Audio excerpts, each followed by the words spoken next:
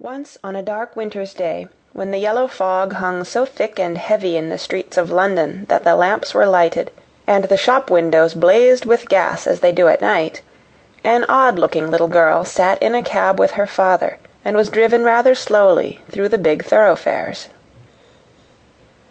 She sat with her feet tucked under her, and leaned against her father, who held her in his arm, as she stared out of the window at the passing people with a queer, old-fashioned thoughtfulness in her big eyes.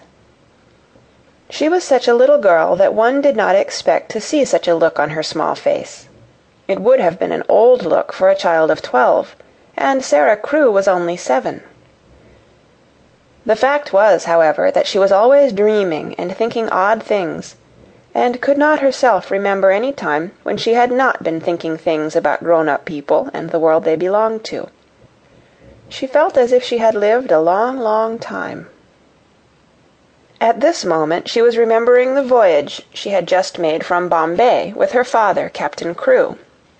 She was thinking of the big ship, of the lascars passing silently to and fro on it, of the children playing about on the hot deck, and of some of the young officers' wives who used to try to make her talk to them and laugh at the things she said.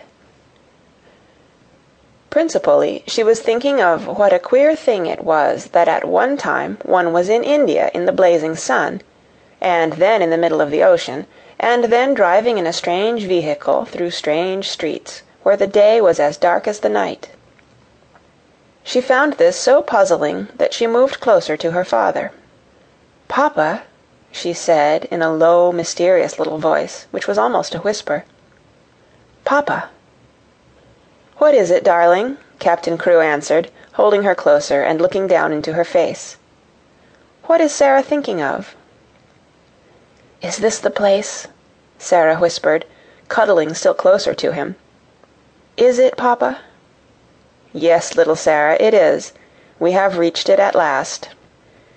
And though she was only 7 years old, she knew that he felt sad when he said it.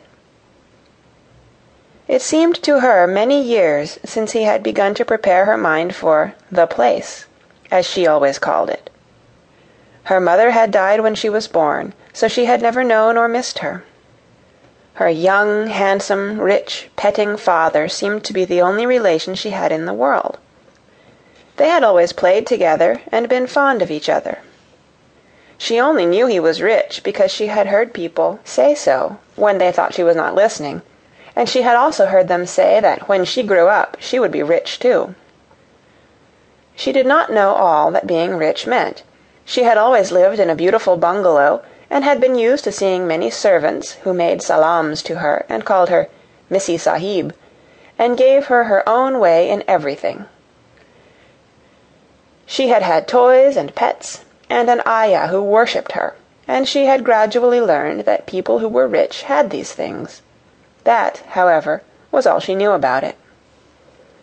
During her short life only one thing had troubled her, and that thing was the place she was to be taken to some day. The climate of India was very bad for children, and as soon as possible they were sent away from it, generally to England, and to school. She had seen other children go away, and had heard their fathers and mothers talk about the letters they received from them. She had known that she would be obliged to go also, and though sometimes her father's stories of the voyage and the new country had attracted her, she had been troubled by the thought that he could not stay with her.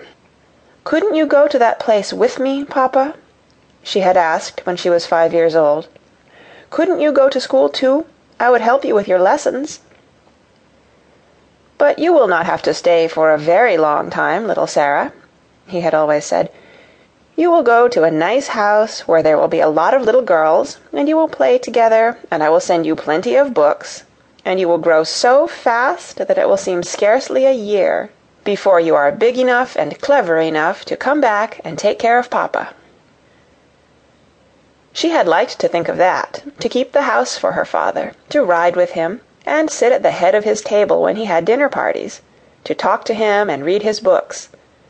That would be what she would like most in the world, and if one must go away to the place in England to attain it, she must make up her mind to go.